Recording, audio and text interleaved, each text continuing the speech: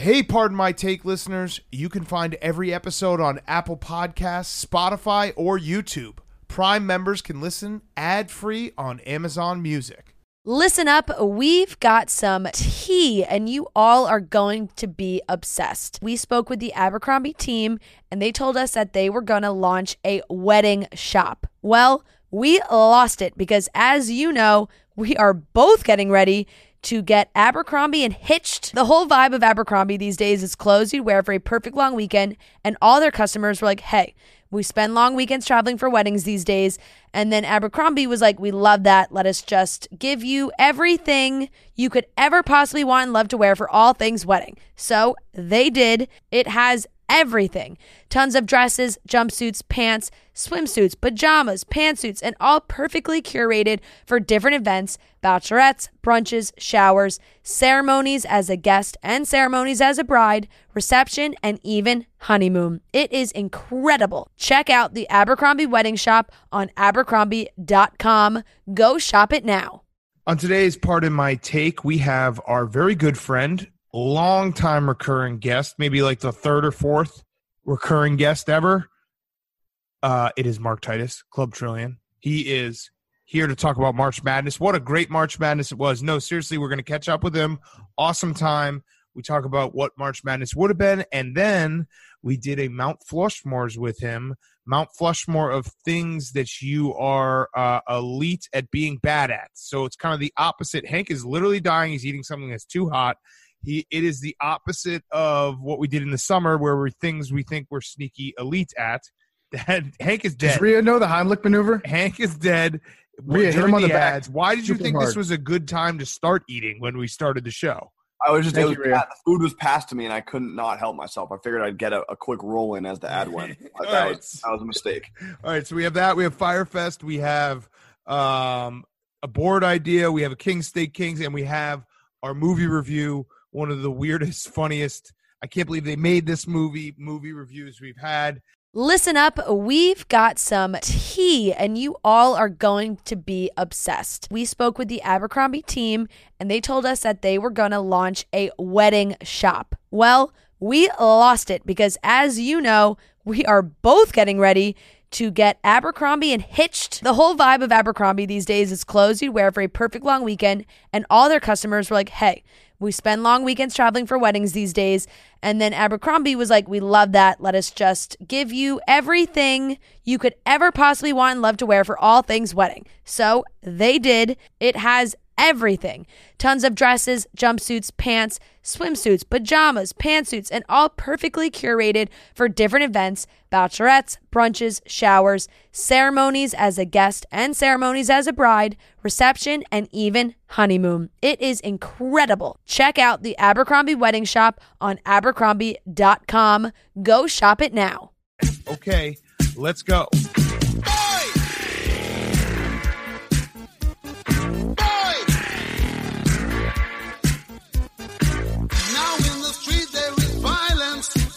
And then a lot of work to be done.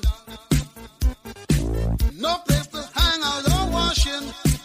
And then I can't blame all on the sun. Oh no, we're gonna rock down to Electric Avenue. And then we'll take it higher. Oh, we're gonna rock down to Electric Avenue. My Take, presented by Barstool Sports. Welcome to Pardon My Take, presented by the Cash App. Go download it right now. Use code Barstool. You get $10 off for free, $10 to ASPCA. Today is Friday, April 10th. Boys, little snaps for the boys. We're a third of the way through April. I've actually been having this debate all week. The Apex. Let's talk Apex real quick. The Apex. Okay. That doesn't seem What like... is the Apex? Okay, so the Apex of the coronavirus in New York City is supposed to have happened either yesterday or today. Now, it seems like a good thing that we could maybe be on the other side of the curve, but I don't think you want to cheer the Apex. Kind of an awkward spot. Right, because tomorrow is going to be just as bad as the day before yesterday was. Right. If the Apex is today. So, yeah, you don't want to cheer it yet. We're cresting a mountain. But you don't get – the difference is you don't get to, like, coast down this mountain. It's not like you biked up and now it was hard for the last, 2-3 weeks, and now it's going to be easy as we just take our foot off the gas or off the brake, whatever you want to say. It's going to be tough for the next couple of weeks, but at least it's not March anymore because March was awful. March was awful. You cannot convince me that March is normally 31 days. That's bullshit. March is usually 30, and this year it was 31 just to, like, twist that knife and to be like, there's no basketball, there's nothing going on, you're sitting at home. Here, have some more March. Here's my issue with the apex. I hope that the apex, we've reached the apex. We're at the top of the mountain. It's like, hey, let's go on down. Let's go on down slow. Let's go on down. Let's go home. Maybe, grab a hot dog, a cold one. We've had a long, trip. We had a Chewy bar up top, but otherwise we're pretty hungry. My problem is I think we're like, if we get to the apex and then we notice that, like, wait, there's like 6 more apexes that we just didn't even see there. And the UFC canceling their next pay-per-view is making me scared. And I know that the powers at be were like ESPN and Disney basically said, you can't do this, Dana White. They got pressure from California. All that shit came down on them. But Dana White, when Dana White has to adhere to the rules, makes me a little nervous. And the other news that made me a little nervous, but we'll see. Brian Windhorst coming out and saying that the NBA basically reprimanded him for being negative about the prospects of finishing this season. That also feels like a scared tactic, like, hey, we probably are going to cancel it, but shut up, shut your face, and don't say it until we get to, like, summertime and people won't be as bummed. Yeah, when Dana White gets put in check, he's like, he's a barking dog, and you love having a rowdy barking dog, and he got the shot collar treatment where, like, he barked a little bit too loud and drew the attention of the United States Senate. And at that point, he was like, okay, I can't do Fight Island. But he did say Fight Island is being built right now. So he's not backing down from the Fight Island idea. If anything, he's probably putting more resources into Fight Island, which, by the way, it better be a fucking island if it's being advertised as Fight Island. I don't want it to be like a cruise ship. I don't want it to be an isthmus or a peninsula. I want it to be a fucking island in international waters where John Bones Jones can fight because he's not being chased by the police there. I want it to be a legitimate sovereign, like, nation that Dana White owns, where the only law is there are no laws. No fish hooking. That's the only law. It's probably going to be like at the exact same spot where Firefest was held, like on that little strip that was outside of the hotels and stuff. It's probably going to be right there. Probably would. They could just, you know what they should do? Just get, like, real low tech with it, rent a truck, and just, like, build a small temporary octagon in the back of a moving truck or an 18-wheeler and just drive around and have the fights inside. How wide do you think trucks are? Get a double wide. Boom. Problem solved. Get a trailer, put it on wheels, drive it around, and then just, like, challenge the police to find you. Be like, you want to stop my fight? First, you got to find me. They won't know what state to charge you in if you're constantly crossing the boundaries. So we have that news, but here's the positive news. PFD had the idea on Wednesday, and we're going to make it a full-blown idea where it's something we're going to put our resources and minds behind, the charity bike tour of Manhattan to help podcasts gain back the listeners they've lost during this recession. Is that what loose title? Yeah. So yeah, that's approximately what we're going for here. But I want to stress this. This is not a charity for Pardon My Take. We're doing this because we're trying to help the industry. They say as iron sharpens iron, as does one podcast sharpen another. And the fact is the industry as a whole is down. We're still doing fine. We're doing actually probably better than we have ever been. We're good. But it's almost like it's depressing for us. Like I want more competition. I want to help out those when they're down. You remember when Bill Gates bailed out Steve Jobs? Mm-hmm. Way back in the day when Steve Jobs ran out of money? I'm trying to help out our competition. So I think what we're going to do, I think Big Cat and I are going to ride on a tandem bike around the entire island of Manhattan together, Rex and Rob Ryan style. And what we're going to do is we're going to open up the ratings section on Pardon My Take for a short period of time. Mm-hmm. And if you rate us with 5 stars, leave in the comment section a recommendation of any podcast that you want us to promote. If it's your podcast, if it's a podcast that you're listening to, a competitor's, and we'll have Jake Marsh do like little mini ad reads. They'll read your reviews. They'll read your recommendations live on the Twitch stream and on the Instagram live channel, so we can promote other podcasts, because a rising tide lifts all boats. Right. And Hank is going to be on his electric skateboard. No? Yes. I think you're going to be on the bike. You're going to be on a bike. A bike. No, it's hard. I can't film riding a bike. I can film riding the skateboard. What are you talking about? You can put a camera on your bike, and you can basically be the oppo cam where you just go like in and out, like showing us like from different angles. That's the plan for the skateboard. But your skateboard only lasts for 30 minutes, so you're going to bail. It lasts for like an hour and a half. Okay, so we'll do an hour and a half bike ride in Manhattan. Well, it's a 31-mile bike ride. So it's the entire that's a little perimeter. too much. Yeah, it is a little too much. But guess what, Big Cat? We're not doing this for us. We're doing this for podcasts. And then what about Bubba? What's he going to do? He's got a bike. I don't know. Bubba strikes me as like a BMX guy or like a motocross guy. I want Hank along for the whole ride. He can't. I know what he's going to do. He's going to. You got your skateboard, and then Bubba, how many Fox sweatshirts do you own, or like Monster Energy drink hats? Oh, Bubba, can we get you on one of those the little mini dirt bikes? Yeah, the tiny ones. Ooh, yeah, like the stuff they rode around in the new Rocky movie. Yeah, you would crash that and break your pelvis like instantly. We'd probably just the whole charity drive would just be us at the fucking cruise ship hospital, just hanging out, being like, "We're here with Bubba." Isn't that what Meek Mill got arrested for? Yeah, something like that. Well, he's on probation. A lot of things, yeah. Yeah, I mean that'd be good for Bubba's clout though. To like you and Meek Mill, the owner of the 76ers would come have to like bail you out. Fund around it. Okay, so we're gonna do it on a Friday, and it's gonna be one of the next 2 Fridays. I don't know if it's gonna be next Friday. I think we need to like actually see how the weather's doing, because like if we do it with our luck, we'll do it like when it's pouring out. What you're going into right now is you're pre-canceling a plan. No, I don't want to do this. I really do. You texted and you're like, "Hey, what about a tandem bike?" And I go, "Haha, yeah." No, I said you were more than welcome to say no. I wanted to include you. I wanted this to be something. I know. I just 31 miles is a shitload of miles. What about what if we got a Huffy and you had pegs, and I just hopped on the back? I'm driving. Yeah, I was gonna say I'm driving this one. My Buns of Anarchy training has led me to this point. No, that means you have to be in the back. That's where it's like a canoe. Like the back is the power, is the engine. I don't think you understand how tandem bikes work. Yeah, no, that's you want if you are going too fast, you're gonna be dragging me where you want to be rear wheel drive. And you'll be drifting behind Big Cat the whole time. He'll be blocking all the air, so that's more. That's right. You don't want to be in the front. I do want to be in the front. I'm looking at the picture right now, the Ryan brothers, and Rob was in the back. Rex was up front right after he had the lap band surgery. So I think you got to be in the back. I'm just telling you, that doesn't make sense. Like you would want the stronger biker in the back. Otherwise, you're pulling me instead of. I'm putting you on my back.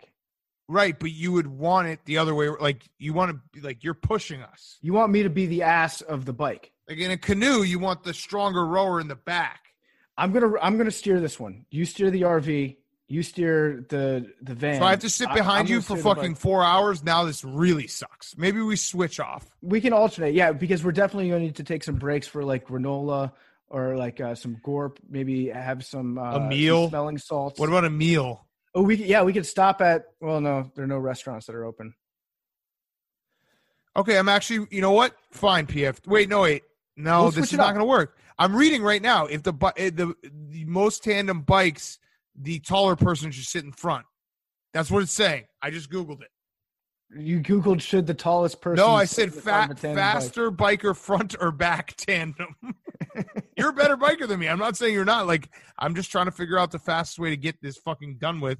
Because I'm sick of this we'll work out the logistics behind the scenes.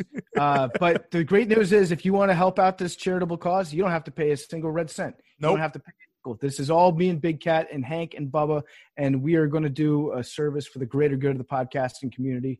And it'll be, as Big Cat says, either next Friday or maybe the Friday after that. Or the Friday after that. Or another Friday. Who knows? But right now it's absolutely planned for next Friday. All right, so I'm in for it. We're going to do it. I'm joking around. I'm going to have a great time. I'm so looking forward to biking. I actually own a bike now, so I got a bike today. Oh, sick. Yeah. Peloton? Well, I was given to me. No. Our boss, Dave Portnoy, is doing his unboxing, and someone gave him a $3,000 bike, and I got it. Oh, that's pretty sweet. Yeah, if I don't, I already told Spider that if I don't use it once a week for the next 2 months, I will give it back to him so he can have it, because I probably won't use it. It's one of those like rash, like, hey, improve myself. Maybe I'll get into biking, that sort of thing. Yeah, I mean, I've already ordered so many like accoutrements and accessories to go. Did you order some for me? Bike ride. Yeah, I did actually. I got you some sick ass biker gloves. Hell yes. I just like I biker do gloves shopping, or bicyclist gloves. Biker gloves. I do my shopping in the biker section, and just ignoring the fact that I'm talking about a bicycle and not a hog. So I've got a Harley helmet. I've got some spiked gloves coming for you. So we're gonna be good. All right, so we're gonna do that. Look out for that. That will be very, very interesting. We're gonna do an Instagram live for the whole thing, or Twitch, or whatever we're gonna do. We're gonna be live. We got to get the helmets where we can get the cameras attached. So we should just come with like 7 different cell phones and just keep swapping them out. And both of us should be live on different platforms. We should actually be live on all 3 platforms for the entire time. We should duct tape different phones to our heads, and we'll just always be live, always be content. But on different, We're Truman showing ourselves. Yeah, it's actually like the ESPN when they show the national championship. Yeah, it will be like, hey, you want to go to ESPNU and watch PFT's ass from Big Cat's cam, or you want to see Hank have like the sky view where you can get the whole 360.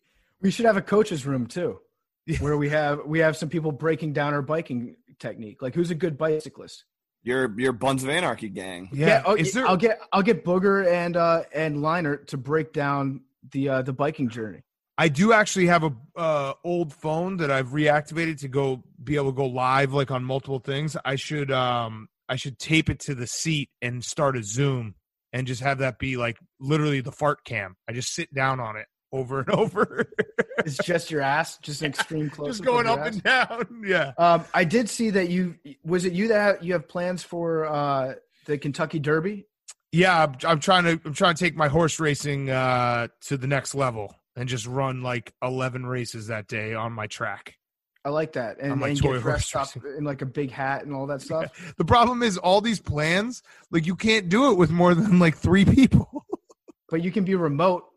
Yeah. Oh yeah, I can. Yeah, but just like, it's so funny to be like, hey, we should do this big thing. It's like, oh yeah, but we can't do this big thing because we can't bring like people into the office. If people got just like hammered as shit and dressed up in their finest and just got on Zoom watching your horse race. Yeah. Can I get dressed up like Hunter S. Thompson and get fucked up on all kinds of drugs and then write a recap of the day? No, you can get dressed up like that other guy who what's that guy's name? Who's like Dale Earnhardt's best friend and he always does like the scene. He's kind of a the guy that looks like Spencer Hall from SB Nation. Yes, what is his name? I forget that guy's name. No, I'd rather just get really messed up on drugs and I gave you the Cat Cave Derby is drunken and depraved. I gave you your role, so that's your role. Announcer crew. There you have it. I love the Kentucky Derby because it has like 17 people doing different things. We should get Randy Moss involved. Ooh, yeah, we should get Randy Moss. Handicap all of it. Fuck. Now that bummed me out. Thinking that we're not going to have Randy Moss. All right, I'll figure it out later, this guy's name. Whatever his name is. Someone tweet me his name tomorrow. All right, let's do our Firefest. Yo, next round is about to start. You ready? Yeah, just shopping for a car in Carvana. For real? Yeah, Carvana makes it super convenient to shop whenever, wherever. For real? That's a ton of car options. Yep, and these are all within my price range. For really real? You can afford that? Yeah, with Carvana. And boom, just like that, I'm getting it delivered in a couple days. For really, really real? You just bought a car. For real, and you just lost my turn. Visit Carvana.com to shop for thousands of vehicles under $20,000. Hank, you're Firefest, and if you fucking say that you're like sick of getting high and playing video games, I'm going to jump through this screen and strangle you to death. No, it's not that, although I am having a tough time Call of Duty Warzone. It just gets worse and worse. But my Firefest, actually, the call is coming from within the building. Our very own Leroy Insider Oh no! reported that Gronk is close to signing with the Buccaneers. They're just trying to figure it out with the Patriots. I assumed it was just Leroy doing Leroy things and just scooping out of the side of his head. What does that mean? Leroy doing Leroy things, being just reporting news, really checking into it, and just fast and loose, and like going more for the interaction and the buzz than necessarily the truth. But I did a little bit of research of my own, and there's actually like some where there's smoke, there's fire, and it's heartbreaking. It's tough to even think about. I still haven't listened to. What are you talking about? Gronk going to the Bucs. Where there's I wanted you to say it. Scoops. I wanted you to really say it. Yeah. Instead of smoke fire, it's where there's boops, there's scoops. That's Leroy's motto. Wait, what is it about again? Gronk going to the Tampa Bay Buccaneers. Oh, so wow. Gronk retired from the New England Patriots and did not play last year, and he would join up with Tom Brady in Tampa Bay. So kind of like the noted legends. Noted pothead Tom Brady. That's right. Yeah, he smoked weed in high school a couple times. And sober Gronk and Tom Brady, truly the odd couple. There's actually some merit behind this reporting. I will tell you that Leroy has good sources. His ass is he's scooting his ass all over the story, putting his stink on it, putting his mark on it. And you'll note that every single Bucs personnel guy that's been asked about this, whether it's Bruce Arians publicly, whether it's Jason Light publicly, they are both issuing non-denials. They're not saying they're not interested. They're interested. The talks are happening right now. I would put it at like, Leroy, what would you say? Leroy says 92% it happens. I just hope that 92%. Yeah, I just hope that. But that's in dog percent. This is scared off. Like hopefully, like Leroy has like scared them away from making this happen. What? Or how does that work? He's like a guard dog for your heroes. Yeah, like I don't know, like oh shit, like they're on to us. We better knock them out of retirement. Yeah. The best part about like if this actually happens, there's not a single person better equipped to have like two of his star players willingly leave him than Bill Belichick. Like normally any other person I could think of, they'd be like, what's your guys' problem? Like, you don't like me? Like maybe send him a text, be like, what's the deal here, guys? Like I thought you retired, Gronk. Like Tom, I thought we were friends. Like you'd steal, Gronk and all this stuff. But Bill Belichick will just keep moving. He'll probably get a great draft pick for it and just keep moving on. Like not even think about it. Yeah, I mean, it would be a big FU to Bill Belichick in principle, but I don't think that Bill would even see it that way. He wouldn't care. Okay. He would be like, I get an asset. He'd be like, I get an asset for Rob Gronkowski. Like a vindictive – I'll put it this way. Rex Ryan, if it happened to him and one of his former players, they were trying to sign with another team, Rex would be like, go fuck yourself. I'm not giving him up for anything. And he would just deal with not having a fourth-round pick or a third-round pick or whatever it is, like O.J. Howard. With Belichick, he's like, yeah, I would absolutely get something for nothing because Rob's not coming back to play. He's in the NFC. Who gives a shit? Yeah, there's your spin zone, Hank. You literally would create a draft pick out of thin air. It would still be just very, very hard to stop. Do you think who wears 87 for the Bucs? Does anyone? I don't think anybody does. I think then it's just 12 to 87 again? Yep, exactly. So Hank's understandably upset about it. I'll say this. If Leroy nails the scoop, which I think he's going to. Oh, Jordan Leggett. And he gets Gronk will just like fight him for that. Just wrestle him. If Leroy nails it, I think he's going to. And he gets credit on the ESPN bottom line for breaking the story. I think Leroy might retire from the scoop business. I think he might go out. No, you have to be definitive here. Leroy will go out on top. Then you have. Leroy will retire if the ESPN bottom line credits at Leroy Insider or Leroy the dog for breaking the news about this Gronk thing. So then that'll be his final scoop. Then the question is the owner of Leroy's account who has an addiction to breaking news, whether real or fake, what does he do? I'll get another dog. Okay. I was going to say, like, you'll just do Larry the goldfish?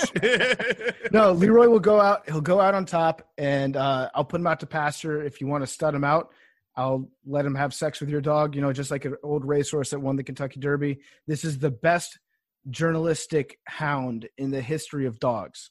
So, like, if you're doing your Mount Rushmore. Whoa. What about that Rin Tin Tin guy? He was a cop. Oh, yeah, he was a cop.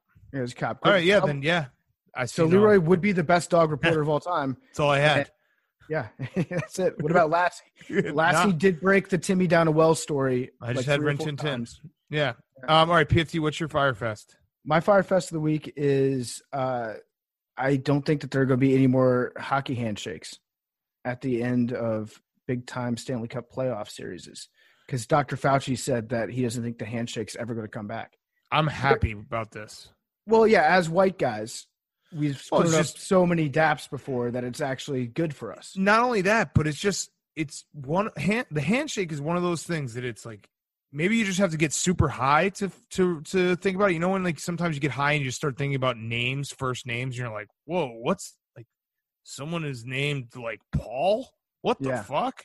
But that's what I've done for the handshake with this entire experience. Like, so wait, when you see someone, you just put your hand out there and shake it and just share every germ you have on your hands?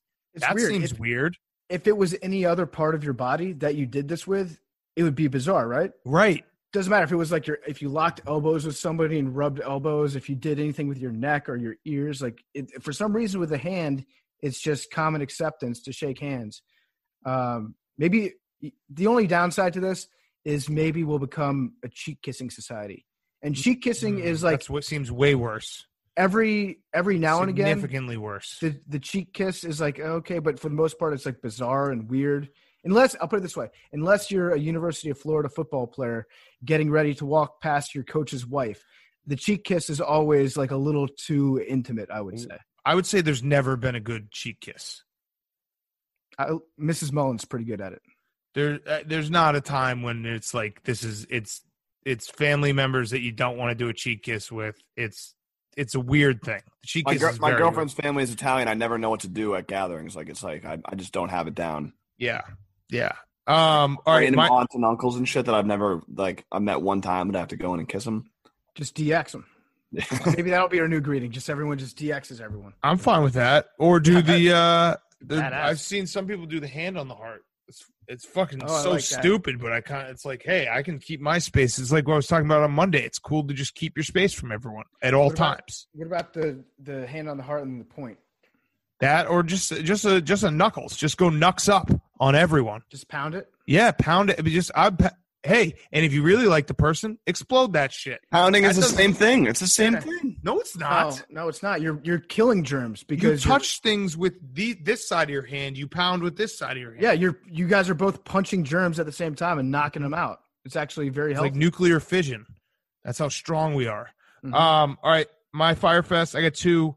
The Bulls have finally hired a new GM, and I should be happy. I'm just calling him AK because I still don't know how to fully pronounce his name. Arturas Canisius from Denver. Seemingly the smart thing they did. Like, hey, the Bulls did something smart. But my Firefest is I've been so battered by Jerry Reinsdorf and John Paxson that I just assume John Paxson is going to keep his job and then in like 3 years bug AK's office and do a power play and get back power and then like reset. He gets another 10 years. So probably it's one of those, when you get in that situation where you get objectively positive, great news, which this is. Like, he is a stud. He will be good for the Bulls. Like, he's going to actually maybe have a scouting department and analytics and all these things that teams have figured out a decade ago the Bulls might do.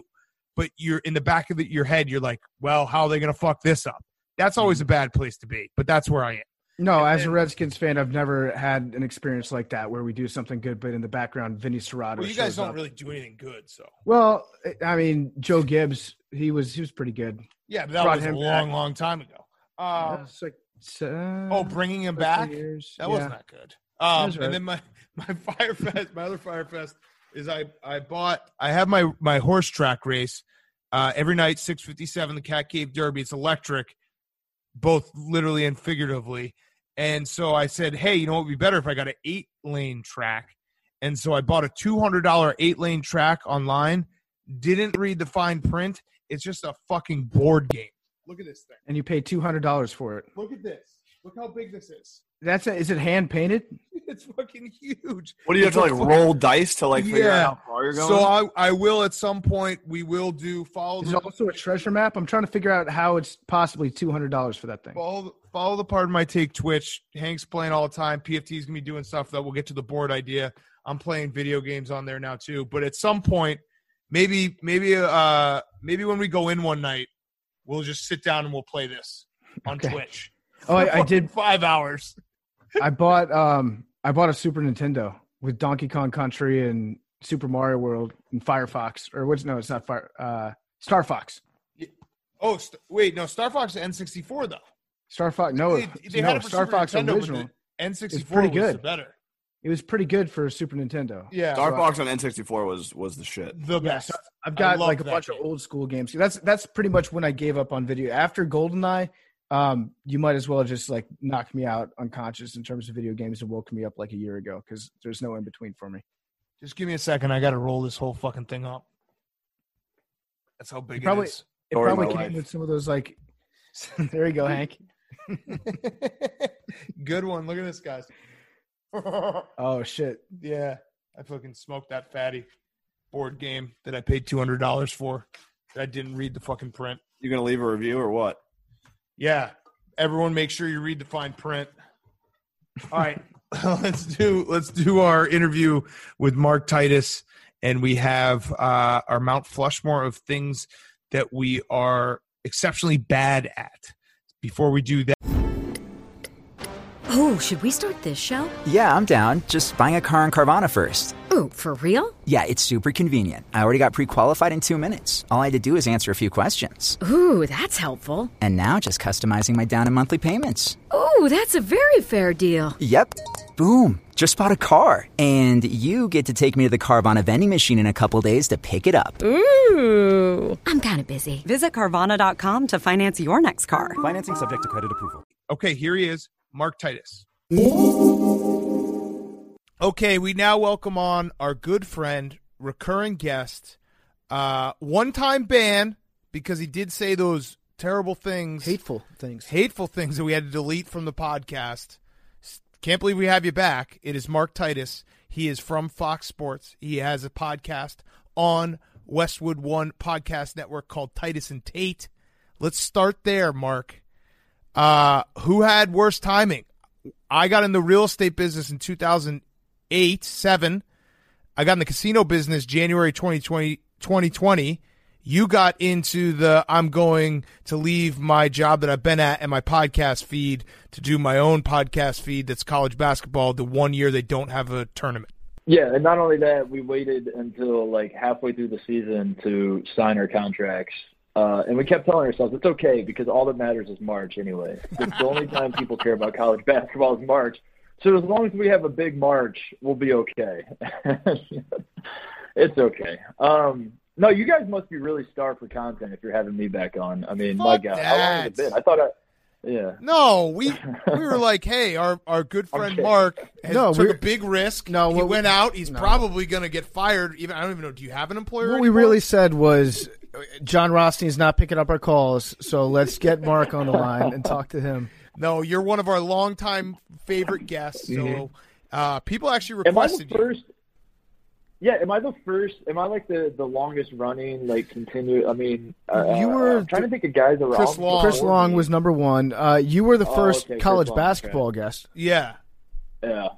And I don't know. We were talking about great timing. This was great timing. Like this was one of the best investments I've ever made in my career. Was responding to PFT's DM 4 years ago when he's like, "Hey, I just launched this podcast with this guy named Big Cat." Yeah. We launched because you guys launched it in March, right? And you're like, we need college basketball something. Will you come on? And all I wanted was to just see PFT's face, and then he wore sunglasses in the interview. Mm-hmm. And I was like, what are we doing? It's just us three. Why are you wearing sunglasses, dude? And anyway. Then we met like a month later on the original Grit Week in Indy, where we got into a hardcore debate about LeBron versus MJ that Big Cat started as a joke but ended up taking extremely seriously. So did Mark Titus. And so did Hank, who said Bill Russell. And we were all very drunk. And then we saved your brother's life. So it was a good time. Yeah. That is true.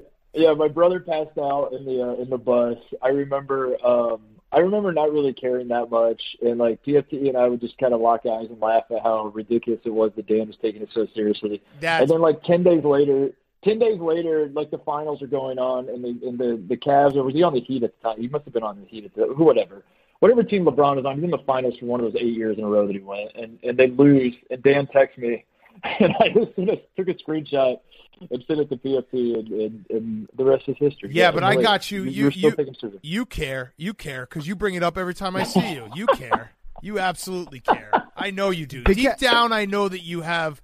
You're a guy who wants to just sit around, drink some beers, and debate some sports. Yeah. Mark, how are you spending your days right now? What are you doing? It's horrible. I'm quarantined in LA. Well, you had it, right? It's brutal. Yeah, yeah, that's right. I was supposed to come to. No, I vividly remember Fox. We were going to come to the Big East tournament in New York, and I'd set up seeing you guys. You guys were working on your excuses to flake on dinner. It was all everything was going according to plan. And then Fox said we're not sending anybody anywhere, and I was like, I'm sorry, what? And they're like, yeah, we're worried about the coronavirus. And this was probably, I don't know, end of February or something. And I remember like getting not really a fight with my boss. I was like just in his office, just like, this is the dumbest shit I've ever heard. What are we doing? Like this is so stupid. Yeah, I regret everything I said to him then. So then I told you guys, I was like, hey, Fox isn't sending us because of Corona, and then you mocked me as well. And then Dan, I think, or what, PFT, you said like the NCAA is considering canceling the tournament, and then Dan was like, that's definitely not going to happen. I couldn't believe it. Then, I was so upset. Leroy said it, not me. I was so upset. And then he said that Mark's not going to be here because of Corona, and then I thought that you had it. Yeah. Yeah. So congrats on beating it. So I'm just quarantined in LA. It's been a rough go. The beaches are closed here, so that's been brutal. My maid can only come once a week for the social distancing. So now, are you quarantined because of Corona, or just because it's raining there right now? It is raining. How do you know this? Are people just tweeting about it? I got sources in LA. We always check the weather in LA right when we wake up every morning. We just make sure it's the capital of the world. Yeah. It is. So, Mark, can you do this for us before we do our Mount Flushmore draft? Can you give us like 2 to 3 endings of March Madness that you saw could have happened, like almost fanfic? I'll take off my pants. Yeah. And we could just we could really just dive into it. Like, oh my God, Obi Toppin fucking finished off the dream season in Dayton. I would have some great literally translates tweets for him too. Yeah. Fuck. I think Dayton beating Kansas is one. They had the great Mountain Invitational game. Yep. I think having the rematch with the National Player of the Year, the National Coach of the Year, a mid-major. When's the last time a mid-major won a national championship? It's been a long time. When was the last time a mid-major got to the Final Four? Yeah, right. Yeah, 2 years ago with Loyola probably. But Loyola's Sister Jean. Yeah, but before that, George Mason. Before that, yeah.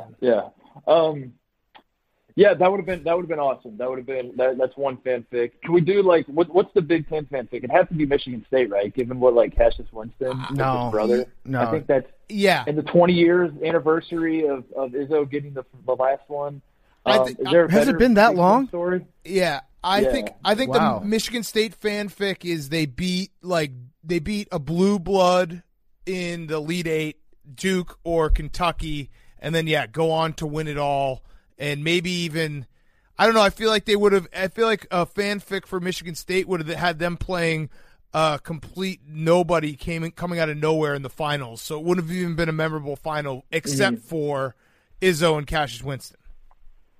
Right. Yeah. That's fair. I think I just wanted the Big Ten. I was rooting for the. I mean, I'm preaching to the choir a little bit. I know Big Cat, but it's been too long. It's very frustrating. It is. That the Big Ten loses title games, and we know that the Big Ten, like the ACC, is probably better. Not this year. The ACC was dog shit this year, but the ACC might be a better basketball conference. But the Big Ten is definitely number 2, if we're not number 1.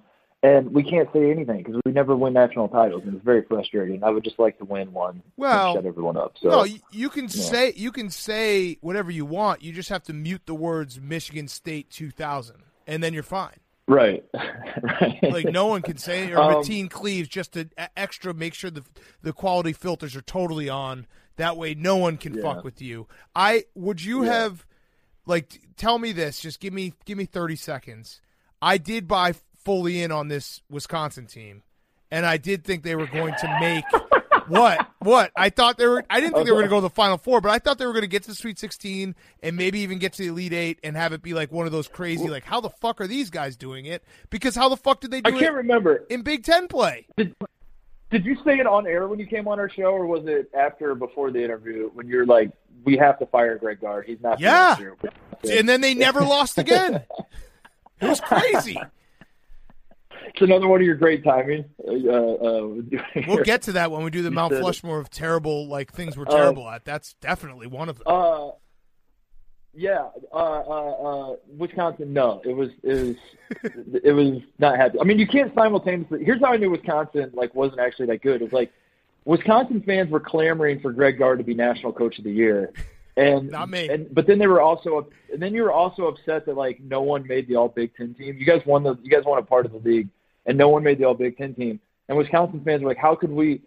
Like, basically, you were very confused because on one hand you wanted respect and you wanted, like, all of the media types like me to say, like, wow, Wisconsin's a true national title contender. On the other hand, you were like, wow, our coach basically had the shittiest team ever win a Big Ten title.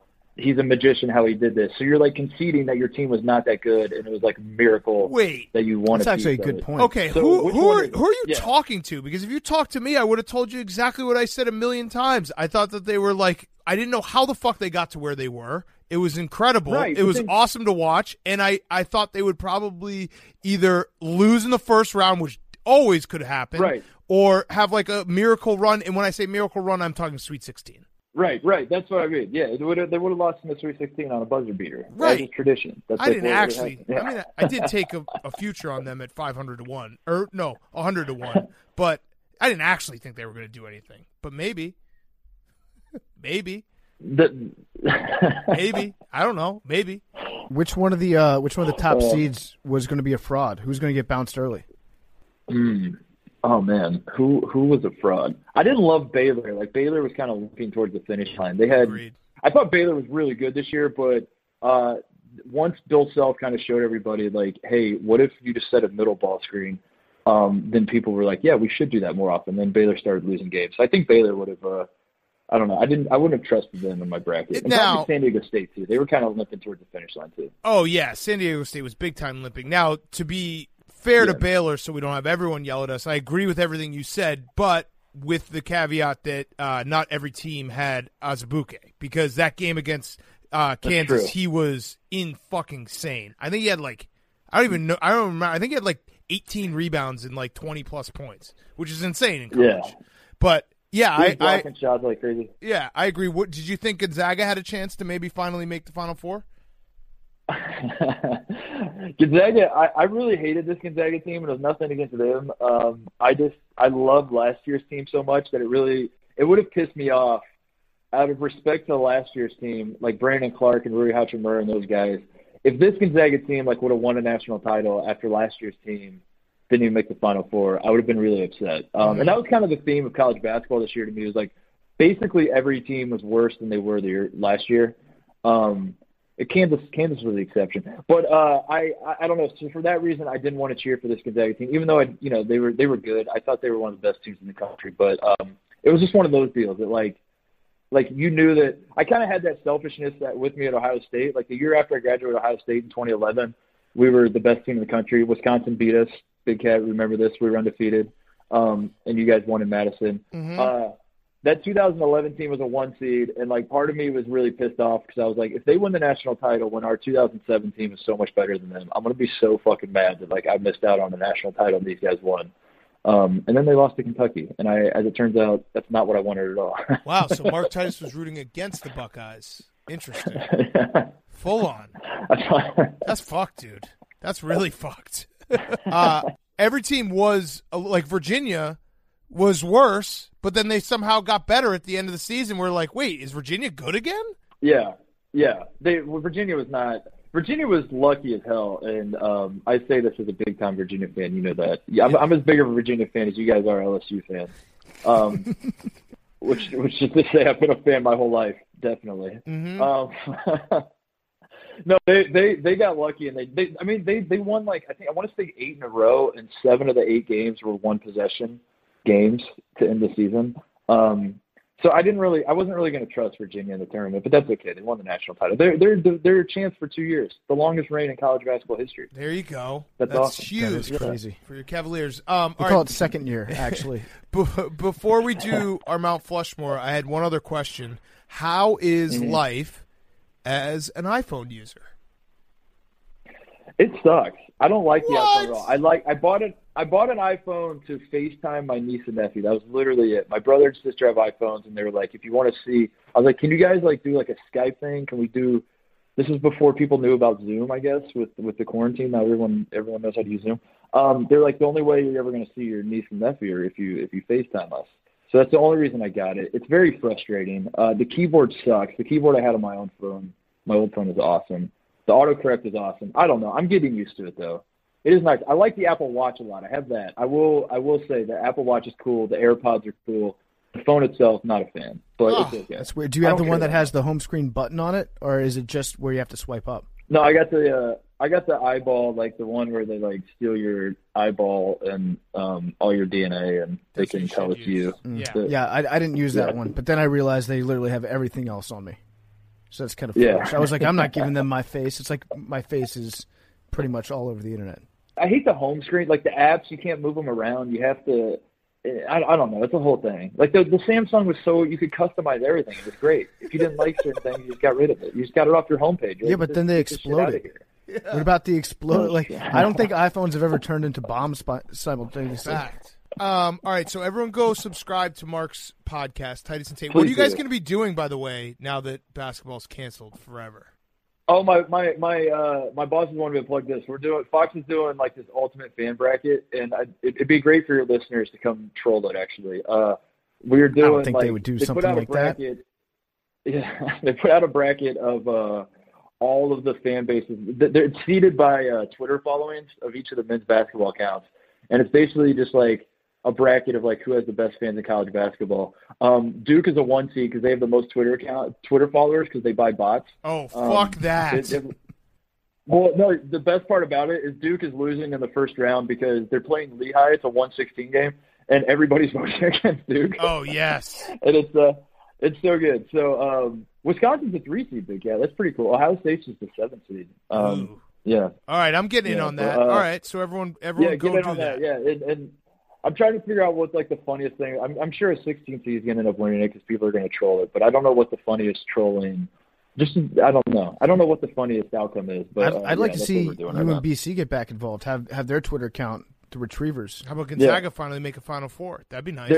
There you go. UMBC, we matched them up with Virginia in the first round, and they're going to beat Virginia again. So I love it. There's that as well. Yeah. Anyway. Okay, so everyone do that. Also download Titus and Tate, the podcast. Download it. Last question before we do the Mount Flushmore.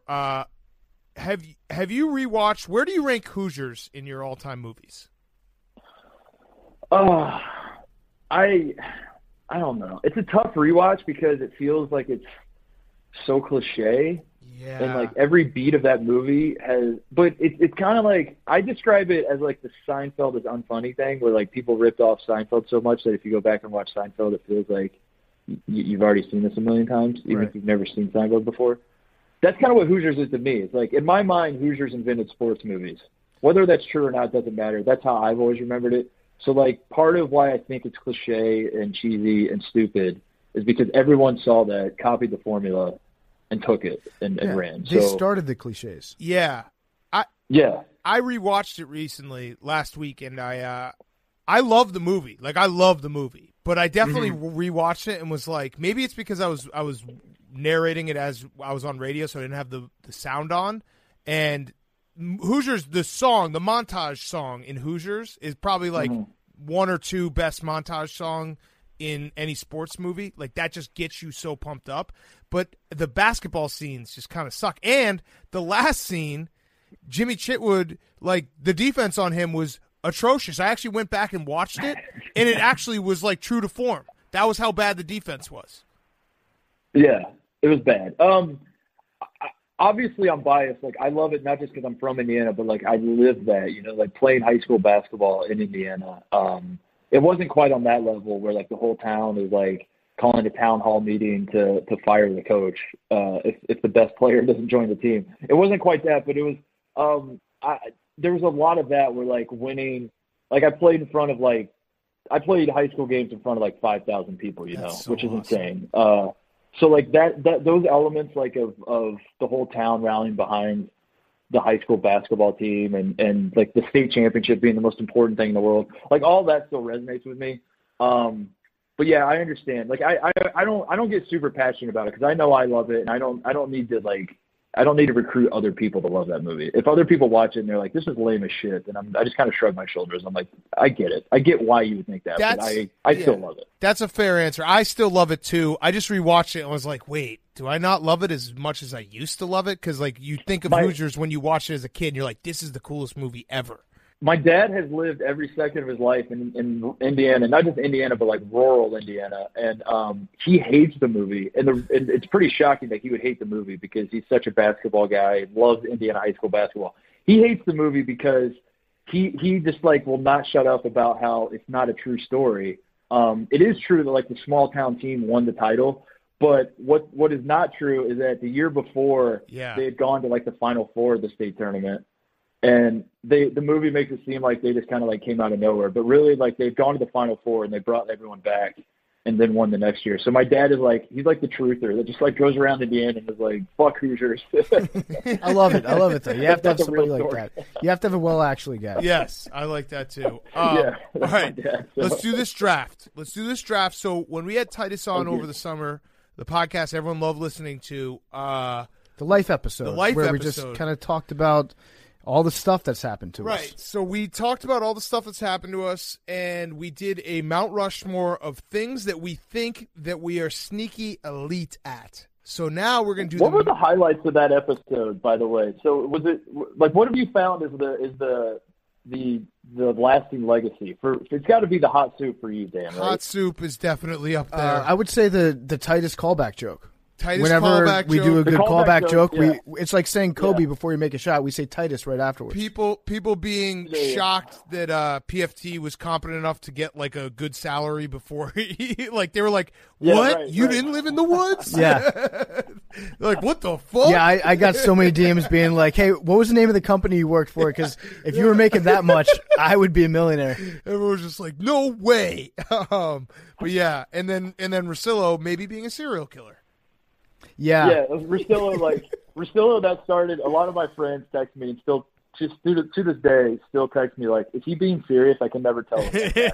And I'm like, nobody can. That's the joy of Ryan Russillo. Yeah. So this draft was it's a little bit different because I was unclear at the start. So what we're doing is just things that we're bad at, not necessarily things that we're good at, or things that we think we're good at that we're bad at. No, things that we think we are the worst at. Got it. Like if you had a competition, we would actually probably win being the worst at. Got it. Does that make sense? Okay. Yeah. So it's just the opposite. Yeah. Right. Things you're sneaky elite at sucking at. All right, Hank will go first, then Titus, then PFT, then myself. I mean, it's not – no one's really picking anything from each other, I would assume. Putting together furniture, shelves, dressers, things of that nature.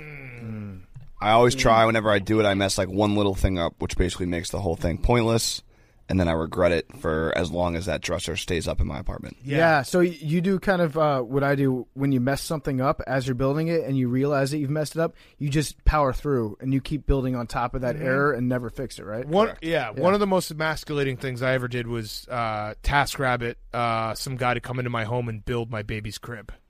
Yeah. So I was like, but you know what? I was like, fuck it, man. Caveman cats would not have survived. What the hell, man? Who cares? I you know what? It was too important because it was like Hank said. I would definitely have done it backwards, and he would have we would put a newborn in the crib, and it would have fucking folded on itself. Right. If the job's worth doing, it's worth paying a complete stranger to trust to do it right. Yeah. Are you a handyman, Mark? I actually am. Yeah, I owned a house for 7 years, so like I took a ton of pride in like fixing everything myself, and I'm pretty. I don't know. Like I couldn't. You wouldn't like hire. I wouldn't have my friends have me do work for them. But I always can fix things before I like ask someone else to do it. Yeah. But I get it. I get being less of a man though, like Hank is. What's the most complicated thing you've ever repaired? I installed a bidet in my house. Whoa! So I took apart my entire toilet. I had to do. I don't even know if I had to. I just did it just for fun. I installed a new toilet, and then installed a bidet on top of the toilet, and there's that. Yeah. My thing is like, if you could have flooded the house. If you can change a tire, which I can and have done, and you can unscrew something, like if you needed to get a screwdriver and be like, all right, let me tighten this up. Like I tighten. I'm doing enough. I just like to say, I don't have the right tool for that. Yeah. So you can get away with not ever fixing anything if you just never buy tools. I have basic competency. I'm not trying to be a hero. I'm not trying to be Tim the Tool Man. I don't know shit about cars, so I will do the move where I just pop the hood and stare at it for 2 minutes, and then go back in the car and just be like, I've never seen this before. Yeah. and then call. I do that with cars. I don't know shit about cars. All right, Mark, your first pick. Okay.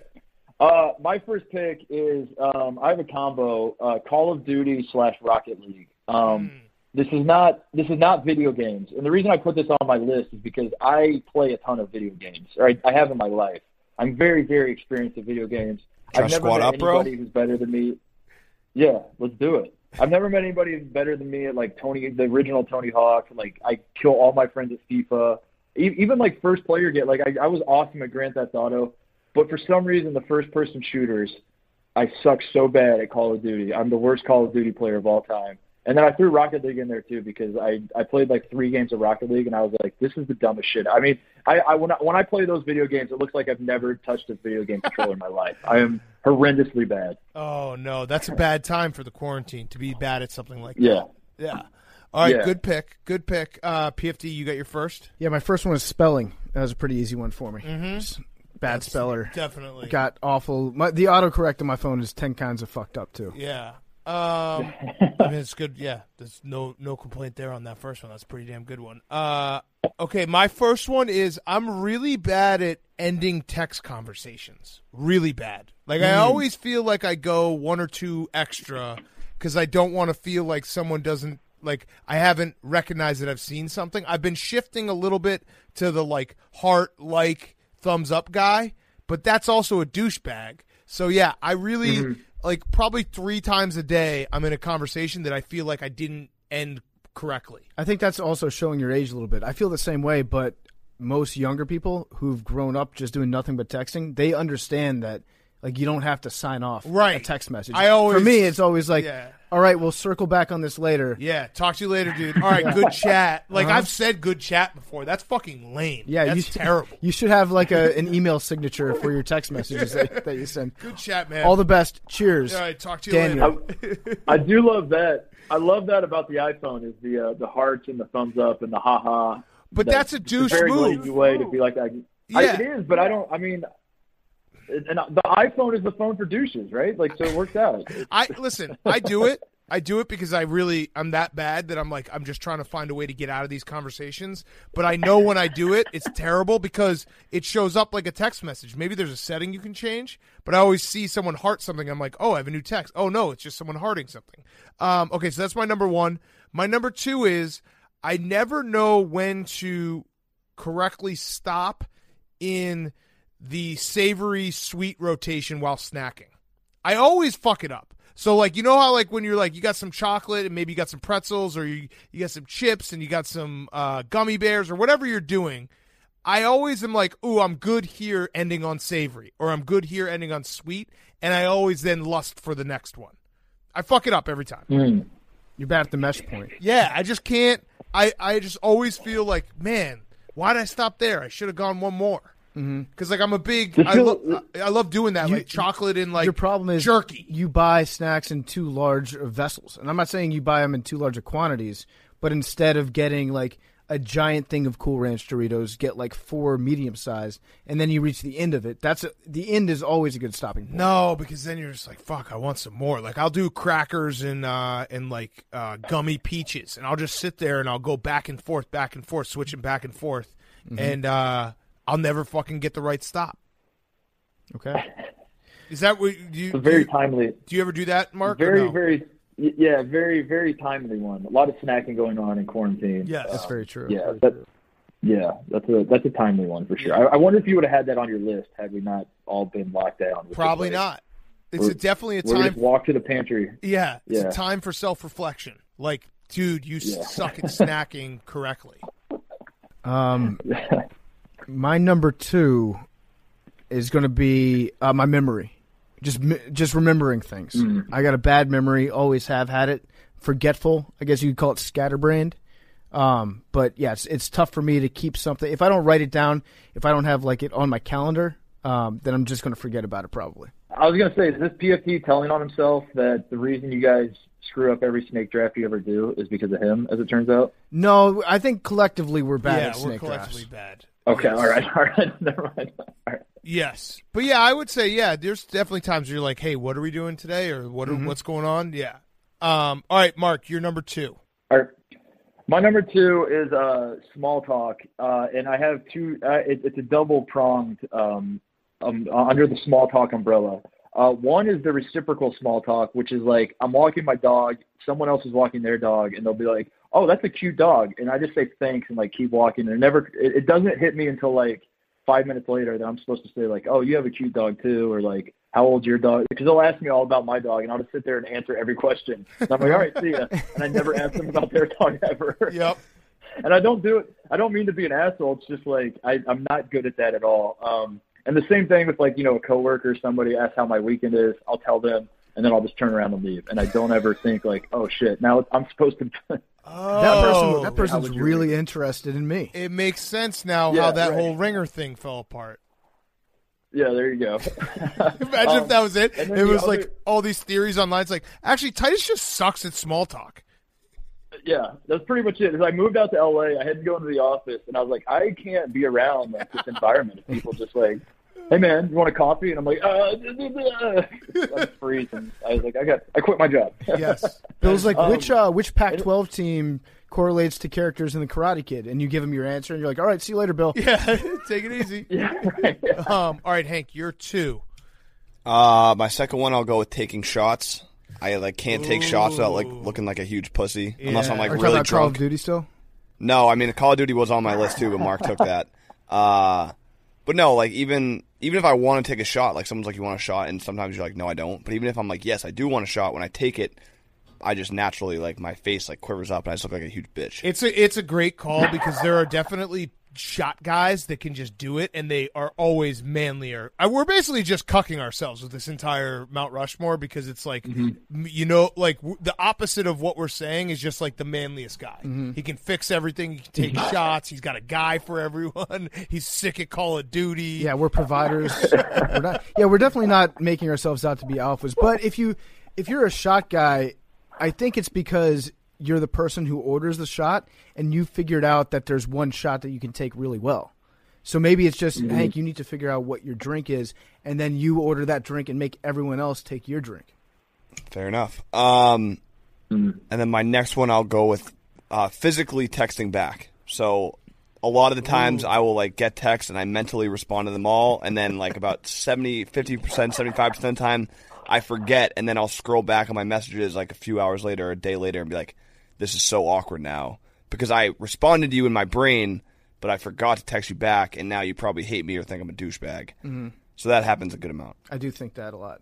That's the response in the mind is definitely a problem that's happened in the last 5 years in society. I had that on my list, Hank, so if it makes you feel better, I stole Call of Duty from you. You stole that from me. Wow. I'm the same way with emails, too. Emails and text both. Yep.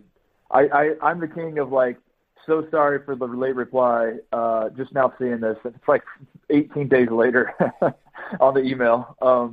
So sorry, I got tied up. Corona, I will say Corona has been great, a great out for texting and emailing late. You can just say, all the craziness going on in the world. Sorry, I got tied up just now seeing this. That's a good excuse, but you stole that one from me, Hank. So I'm going to have to readjust here. All right, what you got your next one? Yeah, I'll go with this one. My number 3 is giving toasts. I have 3 toasts I give, no matter what the So I don't know. Maybe I am good at it, but I have no idea what to say, so I just go with canned toasts. my 3 ones are, here's to new beginnings. I just say to new beginnings, raise my glass, that's it, which surprisingly covers a lot. But I stole that from just like, I think it was Old School when Will Ferrell gives Luke Wilson the toaster and he just says to new beginnings and hands it to him. I was like, wow, that one works. So I'll just raise a glass and say to new beginnings, even if it's not like a wedding or the birth of somebody or anything, just whatever. I do the Kramer one, here's to feeling good all the time. And then the only other toast I have is Razor Ramon's Hall of Fame speech when he said, hard work pays off, dreams come true. Bad times don't last, but bad guys do. Yes. And that's it. And if it's not one of those 3 and I have to like give a toast, I have no idea what to say. So like anybody that's like knows me really well or spends a lot of time around me has heard me give those 3 toasts 1,000 times in my life. Razor Ramon always works, so I'll give you a pass on that. Yeah. I think if you give that, you're good. Okay, my next one. There's just so much stuff that I'm bad at. I'm going to say apologizing. Very bad at apologizing. It takes me a while sometimes to get around to it. Mm-hmm. Sorry, not sorry. But I do eventually get around to it, just apologizing in a timely fashion, admitting that I'm wrong about stuff. I never want to admit that I'm wrong about anything. It's a very bad quality to have, and I'm working on it. Are you? I am working on it. Slowly. Okay. Yeah, I'd happen to agree with that one. Okay, my last 2. I'm really, really bad at keeping my car clean, but it's in a very specifically terrible way, and I'm talking about, like, eating something and then just putting the wrapper, like stuffing the wrapper in, like, the side door and just fucking leaving it there, even though I pass a garbage can, like where after I park my car, and it's the laziest thing that I do. Like I will be that lazy, and it's horrible, but I'm elite at it. That's elite laziness, where I'll like eat something and just stuff it in there, and then like maybe every 2 months I'll go through and there'll be like 16 wrappers like stowed away like a squirrel throughout my car in various places. I just get around that by not having a car anymore. But I was just messy with my cars just in general, but not in the same way. Right. It was like always a new, different surprise kind of fucked up in my car. Right. Like there's messy cars, and I understand that because I also have that. But like the messiness that I do is so fucking lazy and ridiculous when you like, I will actually consciously think about it sometimes. Like have a coffee cup in my car, park my car, and be like, now throw it out later. Do you ever run into the, like, your cup holder fills up with straw wrappers? Yeah. Or dip spit. Like, I'll just be like, I'll throw it out later. I got it later. Like, it's exceptional laziness that actually drives me insane, but something in my body, like, can't get me to do it then. I'm just like, my hands are full. My hands are never full. So, it's terrible. And then my last is, I am really, really good at, like, thinking, like predicting something's going to keep happening and then having it go the exact opposite way, like we alluded to earlier. Like it's half shtick, but it's actually really true. Like the minute I have a really firm opinion about something, there's a good chance that the exact opposite will happen. Like we talked about saying Greg Gard should be fired and then the Badgers literally not losing again. They did not lose another game. Like I will do that very confidently, be like, Bears are back. Yeah, Bears are back. Like, I do actually think the Bears are back when I tweet that, and then they will 100% be not back. Or, like, hey, I think this is the year Mitch will, like, actually make a step forward, and then it all goes. So I'm really, when I have my declarative sports ideas, and it can be in-game, too. Like, if a team comes out and scores 2 touchdowns right away, I'm like, game over. And then, of course, they'll never score again. I'm kind of the same way. When you think you know something, that's when the universe pulls the rug out from under you. But I'm really good at that's being why bad at that. I never trust anyone that has consistently strong opinions about everything. Right. Because I'm like, every time I have a strong opinion about something, it's very, very wrong. Yes. All right, so that's my 4. PFT, your last one. My last one's just going to be balanced sports. I'm bad at balancing in general. So I've always wanted to surf or skateboard. Can't do it. If I get on a skateboard, I guarantee you within probably less than a second, I will break my wrist. Mm-hmm. Very bad. I tried surfing one summer. I lived at the beach. I was like, I'm definitely going to learn how to surf this year. Was not able to stand up. There were little kids that were way better than me, just like dropping in on my waves. Just very bad. I don't know if it's an equilibrium thing. But I just suck at balance. Yeah, that's a good one. What is the? I was going to learn how to surf before they closed the beaches down. That was a goal of mine this summer, was to do the same thing, PFT. What were the pitfalls? What you think it was just your balance, or was there anything like standing up on the board was tough? Like beginners? Yeah. For me, like honestly, the entire process was bad. The waking up early in the morning, that sucked too. But it's just, I think it's mostly just balance for me. Like, it doesn't matter if I'm on a balance beam, if I'm actually, you know what? I'm really good at doing the walk on one foot or stand on one foot and touch your nose in a sobriety test. So I can balance better when I'm drunk. So I'll amend that to saying sober balancing I'm bad at. Yeah. Did you ever try surfing drunk? Maybe that was it. The whole time you just, yeah. I don't think I did. I don't know. That's probably the key. Yeah, you got to do that. All right, Mark, your last one. My final one. Ooh, I have a long list. I'm gonna go with. All right, I have a very long list. I'm gonna go with this one. I'm bad at because we've been talking about communication a little bit. I'm bad at the post interview follow up. So like this is kind of specific to people that host podcasts, which is I guess every American at this point. So maybe it's not as specific as I thought. I'm really good at the pre-interview thing where, like, the guy comes on and you haven't started recording yet, and you're like, hey, man, how you doing? How you been? Good? Where are you at these days? Right. You're doing all that. But then when the interview ends, Dan, you're really good at this, to your credit. I think we talked about this in the Life episode. I do it, yeah. Text or whatever. Yeah, you're really good at it. I am horrible at it. Like, as soon as we hang up on the air, when people come on my show, as soon as we hang up, like the guy's dead to me. Like I don't ever, and it doesn't dawn on me to like reach out. Like I really have to consciously, like I don't know, I have to consciously remind myself, like shit, I should text them like, hey, thanks for doing that. Like that would be a nice thing to do. So I'm trying to get better at that. I'm really good at the pre-thing interview, but I'm really bad at the follow-up. Yeah, so, you are. I just wanted to put it. I don't think you've ever followed up with me once, but I definitely – because my whole thought is, like, whenever someone does an interview, they always second-guess themselves right after they hang up. So, like, they're like, wait, did I say that? Right. So I always try to send that text to basically intercept that thought and be like, great job, I'm 100% dude. Awesome time. I'm 100% not getting a text after we get done with this, too. No, I am. I've already started it. Okay. Yeah, You've already written it? Yeah. Be like, dude, that was fucking hilarious. Awesome job. All right, Hank, your last one. Just sitting still. Yeah. Yeah, you are. You're a busy boy. I can't do it. What about on a plane? It's when I just take a bunch of edibles and fall asleep. Smart. So if I'm asleep, I can sit still. Yeah. When I'm awake, I can't. Yeah. What? That's a good one. What would any that anyone miss? I really suck at spelling the difference between breathe and breath. I fuck that up all the time. I mean, it drives me nuts. I can't spell weird. A restaurant. Yeah. Restaurant sucks. I have worse grammar than PFT does, ironically. I get tips from Hank. Yeah. Like I observe him and then I incorporate some of his little sayings. I can't reach things on top shelves in grocery stores. True. I made the mistake of texting a bunch of my friends that I've known since I was in like second grade. What are some things that I'm bad at?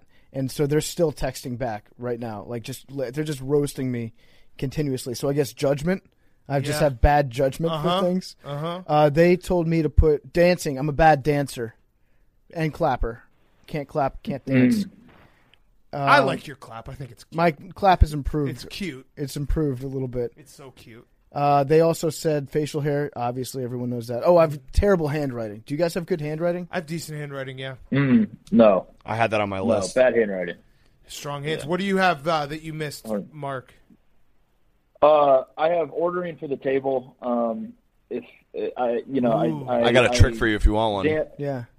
Yeah, what is it? You just sit down right away and order pancakes for the table. I just made that up. Wait, you mean like you go to brunch or something with a big group of friends? Guys. No, he fucking invented like the sit internet. away right away and just don't even give anyone a chance. Just order pancakes for the table. That's brilliant, Hank. So Thank you. It's almost like nobody wants to order their own pancakes, but they everyone, want to bite, right? Exactly, exactly. Wait, Titus. I thought that was for Nelly's too. Are you saying like people say, "Hey, can you order for us?"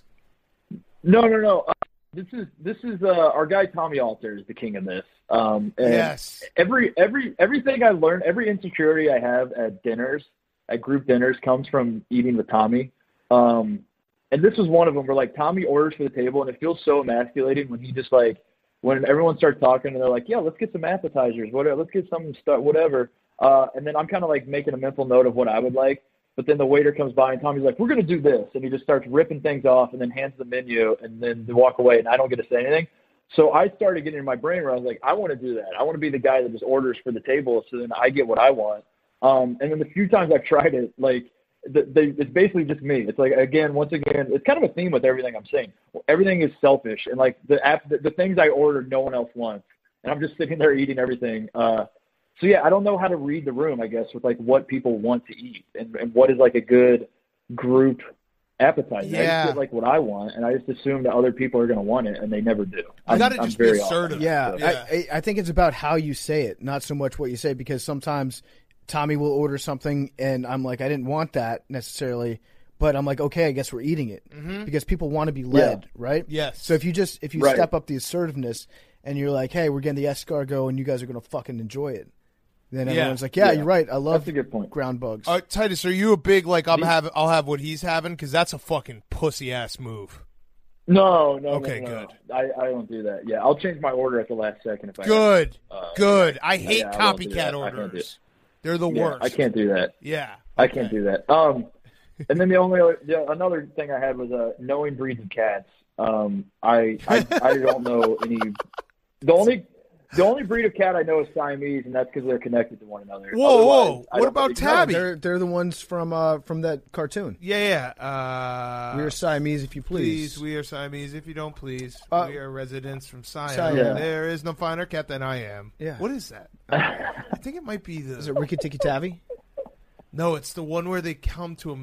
Is it Coming to America? That's not. That's and the one movie. cat plays. Everyone in the barbershop. Yeah, I don't know. Tabby, you know Tabby. Yeah. There can be silver tabbies or orange tabbies. I didn't know that until right now. I was this days old when I found that out. What about calico? What is a black cat? What is that called? Black cat. Black cat. A jinx. Yeah. You're in trouble. Yeah. I don't know anything about cats. And then I had carnival games. I suck at carnival games, and it's really upsetting because I'm white trash from the middle of nowhere, Indiana, and I've been to a billion carnivals in my life. And I've played every game a billion times, and I suck at all of them, and it's very frustrating. Yeah. So it's in your blood. You think I'd be good at like one. one. Yeah. I mean, they're rigged, but don't beat yourself up. Yeah. It's like, Titus is like, dude, I can never fucking get the ping pong ball in the goldfish. It's like, dude, the holes don't fit. Like, what are you talking about? Suck at 3-card monster. This fucking ring game, it's impossible. It's like, you're beating yourself up all your life. Damn, dude. All right, Titus and Tate. Everyone go vote on this draft. Fox Sports has their best fans bracket. I don't know. We're going to release this on Friday. We'll decide which team we're going to throw our weight behind. Yeah. Everyone go listen to Titus and Tate too. Where can they find you right now? You can find us. We're affiliated with Westwood One, but just go to where podcasts are. Google Titus and Tate. We're doing fantastic quarantine content. You know, it's a great time to have a podcast. Great time to launch a college basketball show. Everything is coming up. Titus and Tate could not be going any smoother. Check us out. All right, man. Thanks so much. All right. Love you guys. Later. Love you, Titus. Shall I take your order, or do you need a minute? Yes, I'll be ready. Just buying a car on Carvana. What? It's super convenient. I already got pre-qualified in 2 minutes. All I had to do was answer a few questions. What? That's handy. Yeah. Now I'm customizing my down and monthly payments. What? That's an exquisite deal. And just like that, Carvana's delivering my car in a couple days. What? Oh, yeah. Sorry. I'll have the burrito. Visit Carvana.com to finance your next car. Financing subject to credit approval. Delivery fees may apply. Okay, let's get some segments, and we got a movie review. The first segment, I don't even know what we'll call it. It maybe it's just that is Stephen A. Smith back on the weed, because I don't know if you guys saw, but he was doing a Q&A on Twitter, and on I think it was Wednesday, someone said, "Stay off the weed, stay safe, Stephen A." Well, a little different than what we thought what his response would be. He said, "Not something I'd say at this moment in time, bro." the way things are going, I can't blame anyone for anything legal they do right now. Stephen A. Smith just condoned legal marijuana. I think he actually now can win election as president of the United States. Stephen A. Smith. Yeah, I think he can too. Who would vote against? I mean, no one is going to beat him in a debate unless he's going up against Skip Bayless. But I would vote for Stephen A. He also said, someone said, wow, think of the kids. Dope isn't safe. And Stephen said, don't be an idiot. I'm not encouraging anyone to do weed or anything like that. Okay. I was saying right now is not the time to play around decrying weed smoking. There are bigger fish to fry. And agreed. Stephen A. Smith is fried. He would know. Well, he's a bottom feeder. He's a catfish guy. He likes the booty. So booty and weed for Stephen A. right now. I think good for him for evolving a little bit on this. I guess it took an entire country being locked inside their house with nothing else to do, so you might as well just smoke what you have around. Also, Stephen A. Smith, he should be encouraging this from the get-go because I want to say 50% of First Take's audience is just people who got high and forgot to go to class. Mm-hmm. Or forgot to turn off the TV, more importantly. Yeah. They got high the night before, got high again when they woke up, and they're like, oh, fuck, ESPN's still on? First Take's one of those Charmed on TNT or whatever during March Madness. You always wake up in the morning or you go to the gym in the morning and that show's still on above the treadmills. Yes. It's a big time. Oh, I forgot to turn my TV off. It's essentially the perfect. I watched the late night Warriors versus Clippers game getting high and then woke up at 9:45 and was like, you know what? I'm just going to get high real quick. And then, oh shit. Now I'm trapped watching an entire episode of First Take. Mm-hmm. Yeah. It's I've woken up many a time to that Bass Pro Fishing shot sign at the very start of it, and it's Wale doing the intro or whatever it is. That's like an alarm clock for me.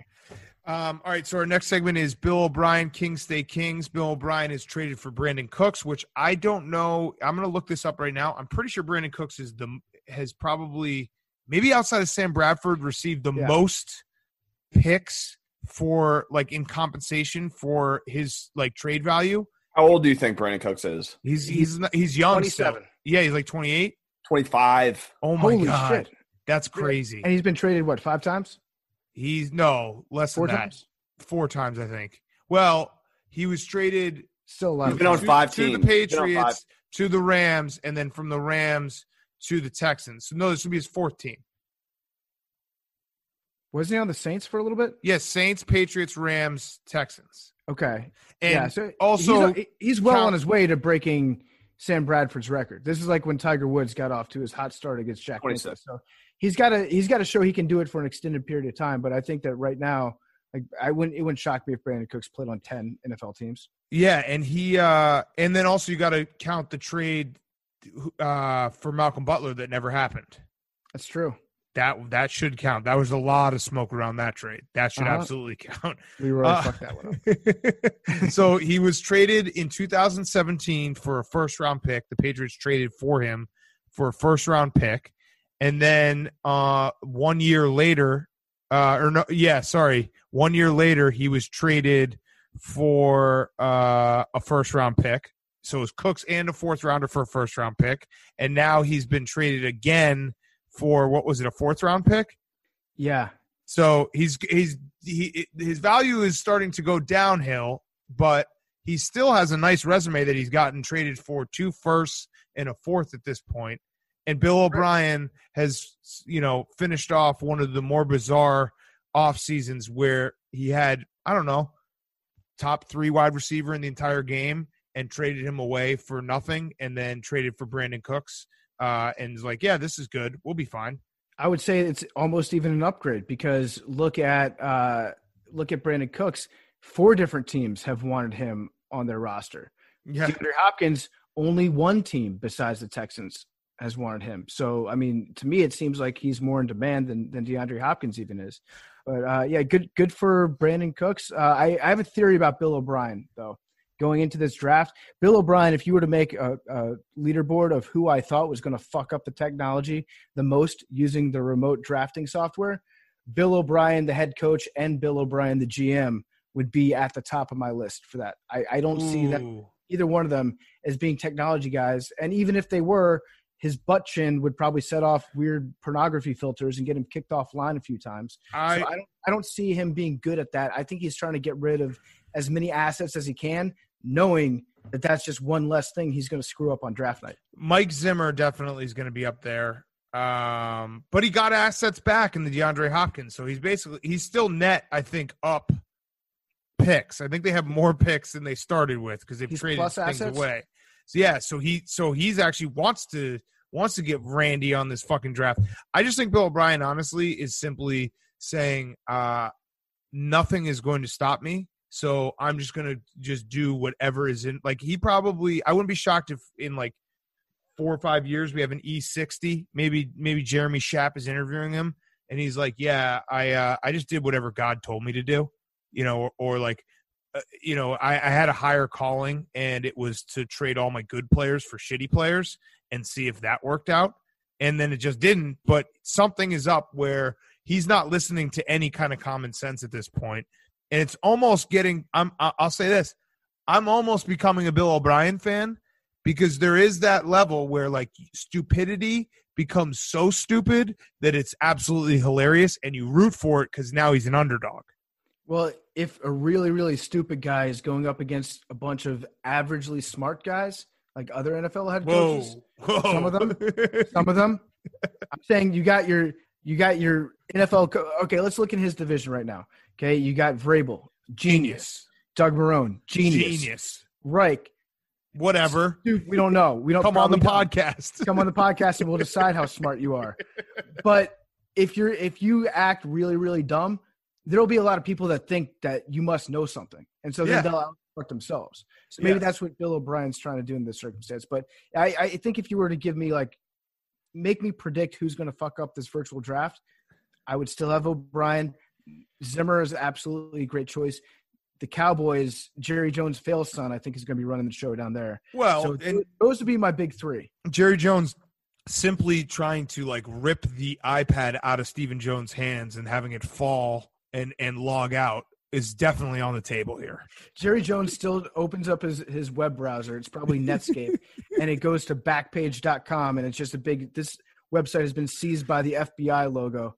So he hasn't been able to use the internet for years. Yeah, no, Jerry Jones, like it will break in Arlington. The internet will break, and he'll be like, we got to get our IT guy on it, and he'll look over, and it will be like his one of his like fifth grandson. Who's like 19, who's the head of the entire IT department at Jerry World. He'd be like, sorry, Dad. It's like, Grandpa, I'll get it done, and just fiddling with all the fucking cords because all he does is hire his own fucking idiot family. Yeah, his grandson who like does nothing but play Minecraft at the dinner table. Jerry's like, you seem to know those computers pretty good. Yeah, what is this TikTok? Yeah, I got a job for you. It pays $3 million a year. Ooh. What does that mean again, Hank? Solo.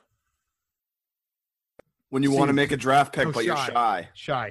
When you want to make a draft pick, but you're shy. All right. Uncle Jerry is trying to get you to take Johnny Manziel again. Last but not least. Oh, no, we have you had a board idea, PFT, the Twitch channel. What are you going to do? I had a board idea. I notes-apped myself in the middle of the night last night. You guys ever do that where you wake up and you have an idea and you just write something down your notes app and then you wake up in the morning, you're like, what was I thinking with this? And so that's kind of what I did. And this will show you just how bored I am.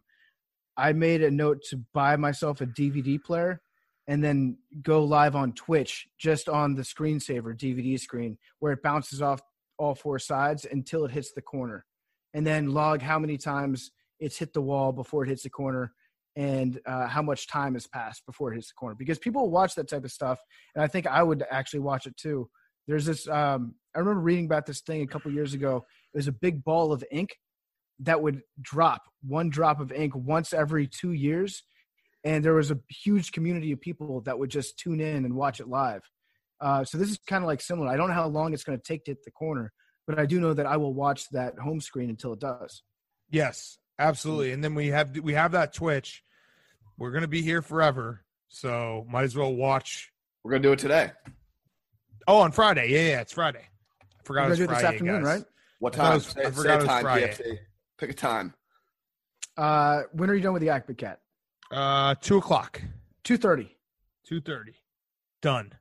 Done. Part of my take on Twitch. There we go. Yeah, so make sure you follow it. PFT, you have an ad before we get to our movie review. Yeah, before we start talking about the garbage pick and field goal kicker Philadelphia phenomenon. Cabo Wabo is a thick-cut, 100% Blue Weber agave tequila, made the way tequila was meant to be made, with full-on agave taste. Cabo Wabo is a smooth, sip-worthy tequila, created for those who don't shy away from bold flavor. So are you ready to take things to the next level? Try Cabo Wabo Tequila for a thicker cut of life. Cabo Wabo Tequila, 40% alcohol by volume, 80 proof. Copyright 2024, Campari America, New York, New York. Please handle responsibly. Okay, let's wrap it up with, by the way, we have Brooks Koepka, recurring guest on Monday, and then we're going to get into draft mode. We're getting hard into the paint on draft mode. We're going to have a lot of great draft content for everyone. Get ready for the draft. So we did Tiger King. We did King of Kong. We took a little bit of a left turn here and did a Disney movie from 1998 called The Garbage Picking Field Goal Kicking Philadelphia Phenomenon, starring Tony Danza. It has a 5.1 in IMDb. Do we know what the Rotten Tomatoes is, or is it even ranked? I'll look it up right now. That's surprisingly low. Surprisingly high. Yeah, it was. I truly enjoyed it. It was. There were multiple times where I was like, they made this movie, the entire movie, and then more importantly, the NFL let them use logos. That was the crazy part. Also, it was officially not only logos, they used actual game footage. Yeah. But like everything, I was like, draft. I remember draft day was a huge deal because it's like, oh, we have all the logos. Like the NFL is bought in. It's like, what was before draft day? Oh, Tony Danza in a low rent fucking movie, slap dick movie about kicking field goals. What was Rotten Tomato? I'm looking up the Rotten Tomatoes right now. I don't think that it is on there. I think that it's in all seriousness, I actually liked this movie for this simple fact.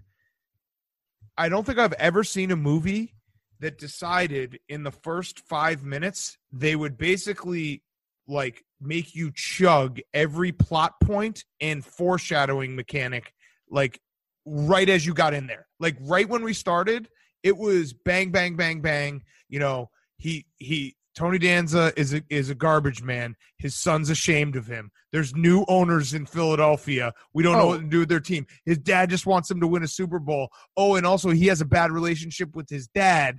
And like all these skipping things over in the first like 30 seconds of the movie where it showed him loading up the garbage truck and he has to kick the lever on the garbage truck to make it work. And he's got a much stronger leg than his coworker. And his friend said, and his coworker was like, what do we keep this truck for? He's like, loyalty. Oh, okay. Well, this will come back to play.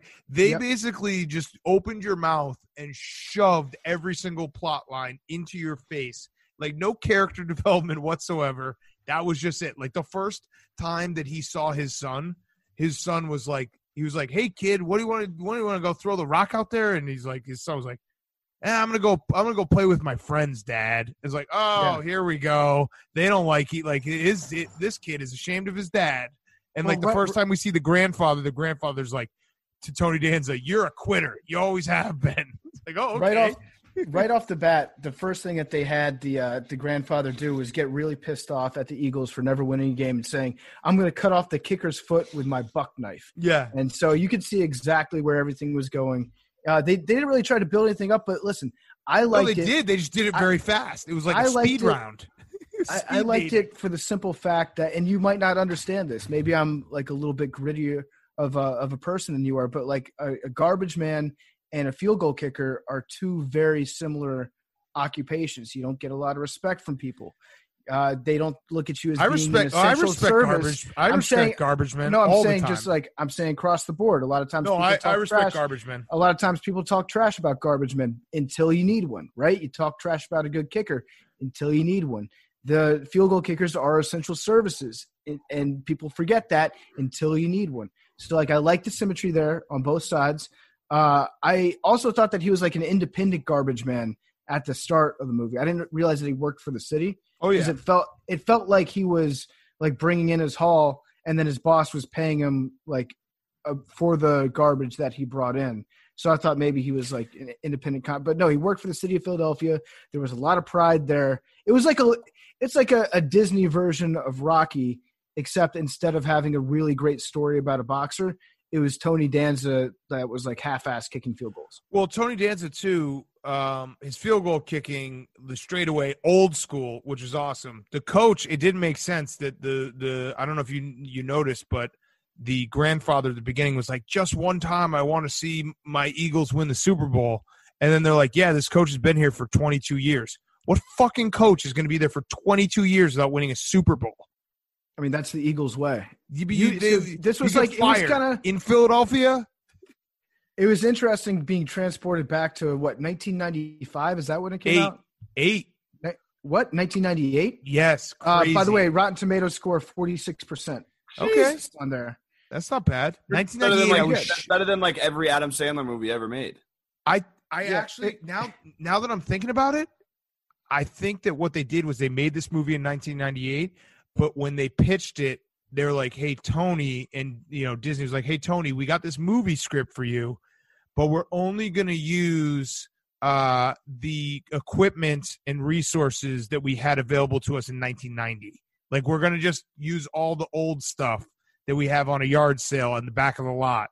And that's how they made this movie. Because I was shocked, too, when it was like, wait, this was 1998? Like, wasn't 1998 The Matrix? Yeah. The reason the coach didn't get fired out is like because after Jurassic Park, after The Matrix, after the new Star Wars movie, I think. It's crazy. And these are the special effects that they use on this. I think at one point it was just like they added a digital ball flying across the field. That was the big special effects budget. Oh yeah, when he missed a 75-yard field goal and let his family down. Yeah, it went right by. And then in the last scene, when I hope there's no spoilers because everyone watched it. I'm sure you did. When he looked straight up to try to catch the ball, and it's like for about 3 seconds they just went to CGI for no reason whatsoever. Yeah. I want to put one in the ear hole of the elementary school teacher in this movie. So kind of hot, by the way. At the start of the movie, one of the big plot devices. That's why I said I am not kidding you. I had the thought. I was like, that's like the producer or director. Like, this is like I'm going to give you this role. Like, because I want to bang you. That's kind of hot. That's why I said I want to put one in the ear hole of the teacher, who, by the way, at the very start of the movie, they had career day, which is a very good plot device to use to show that a son is ashamed of his father's profession, is that he doesn't want to bring him in for career day. And the teacher got really, really horny because a pilot was talking to the class. So, like, yes, you're right. This is 1998, but that's a mindset, like falling in love with a pilot because he's talking about flying. Like, that's big 1978 energy right there. That's 20 years before. And so what made this really lazy, though, is that was what they used to show the son being ashamed of his dad at the start. And then at the end of the movie, she had another career day where he was like, I really want to bring my dad in for this. It's like, who has 2 career days in the span of 2 months? It's the world's laziest teacher that ran out of movies to play on that little cart that she wheels in when she's hungover. Yeah. Yeah. I mean, it was – and Tony Danza pulling out the rat to think – like, I thought the kids were actually in the wrong there. Like, if someone comes in for career day and pulls out an oversized rat out of a bag – that's like oh, fuck, that's kind of cool thing. Yeah. It was a stuffed rat, too. It was taxidermy. Yeah. It's not like it smelled. So, the reason the coach stuck around is because he was also the person that was doing, like, bed checks. He was doing, like, weight physicals. Dude, like, there was no assistant coaches. 500 pounds. He was just doing every single part. That guy's dead, by the way. RIP. Oh, shit. Respects to that guy. And my other note was it was really insensitive about concussions. They really made light of the fact that there's a lot of brain damage going on in the NFL. It's a good point, Hank. It's a good point. This is 1998. This is before Bob Lee got his teeth in the NFL. It was the whole thing was like, I felt like the writers were like, how many like lame plot lines, like tropes, can we stuff into one 70-minute movie? And then they did it, and they fucking crushed it. It also seems like the type of movie where they're like, all right, we're going to get paid this much money. Let's shoot and film it in as little possible time so we can make like as much money as possible. Like we're going to film the whole thing in 2 days. I do want to say, I think that the Silver Linings Playbook stole a little from this. Like there was a little bit of that vibe. Yeah. So this was maybe, Invincible? Yeah. This might have been like what is the fucking name of the movie? I keep getting it wrong. The garbage kicking field goal kicking Philadelphia phenomenon walked so that the Silver Linings Playbook could run and win an Oscar. Yeah, the color of the Eagles jersey. What is that green that it was in the mid '90s or the late '90s? Because it's not the good green. Yeah, it makes me want to puke. It just makes me want to miss. Yeah, it makes me miss the old school like '70s bright Kelly green that the Eagles used to wear. But yeah, it was. I think it was before Andy. No, it was right before Andy. I think Andy Reid got hired in '99. I want to say.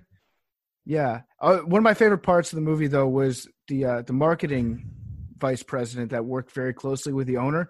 Like the owner wanted to cut Tony Danza or keep him off the team, but it was Christmas Eve. And the marketing assistant was like, you can't cut a player on Christmas Eve. And the owner was like, you're right. I can't. Congrats. You're back on the squad. Yeah. It was like a big Godfather. I can't refuse a request on my daughter's wedding. It's a wonderful life. Situation. Yeah. Yeah. It also, my last point on it is that it was ahead of its time because when they did the let's chug as many plot lines as possible, speed dating in the first 5 minutes, I love the owner being like, I'm an Eagles fan my whole life. I love this city. And they're like, so you're not going to move? And he's like, yeah. He's like, so you're going to stay at this current stadium? He's like, whoa, didn't say that. We need a new stadium. It's like, hey, look, there's every problem that every ownership, team has ever had for the next 25 years. Owners are going to be doing this. Stan Kroenke probably watched this and was like, oh, this is how it's done. That like gave him the roadmap for the next 15 years of his career. What's that, Mike?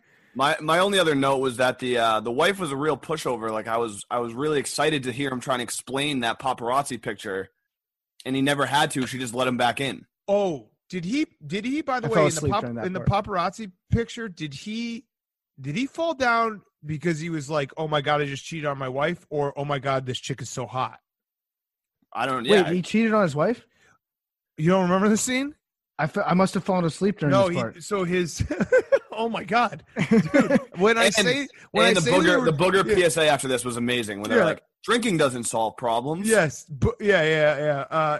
This was another plot line that they threw in there. Like, I'm not kidding. They literally just we could list all of like the tropes that they did in this movie. So it wasn't that he cheated on his wife. Some woman came up to him and goes, "Hey, are you the garbage picking, field goal kicking guy?" And he's like, yeah. He's like, can I get a pic?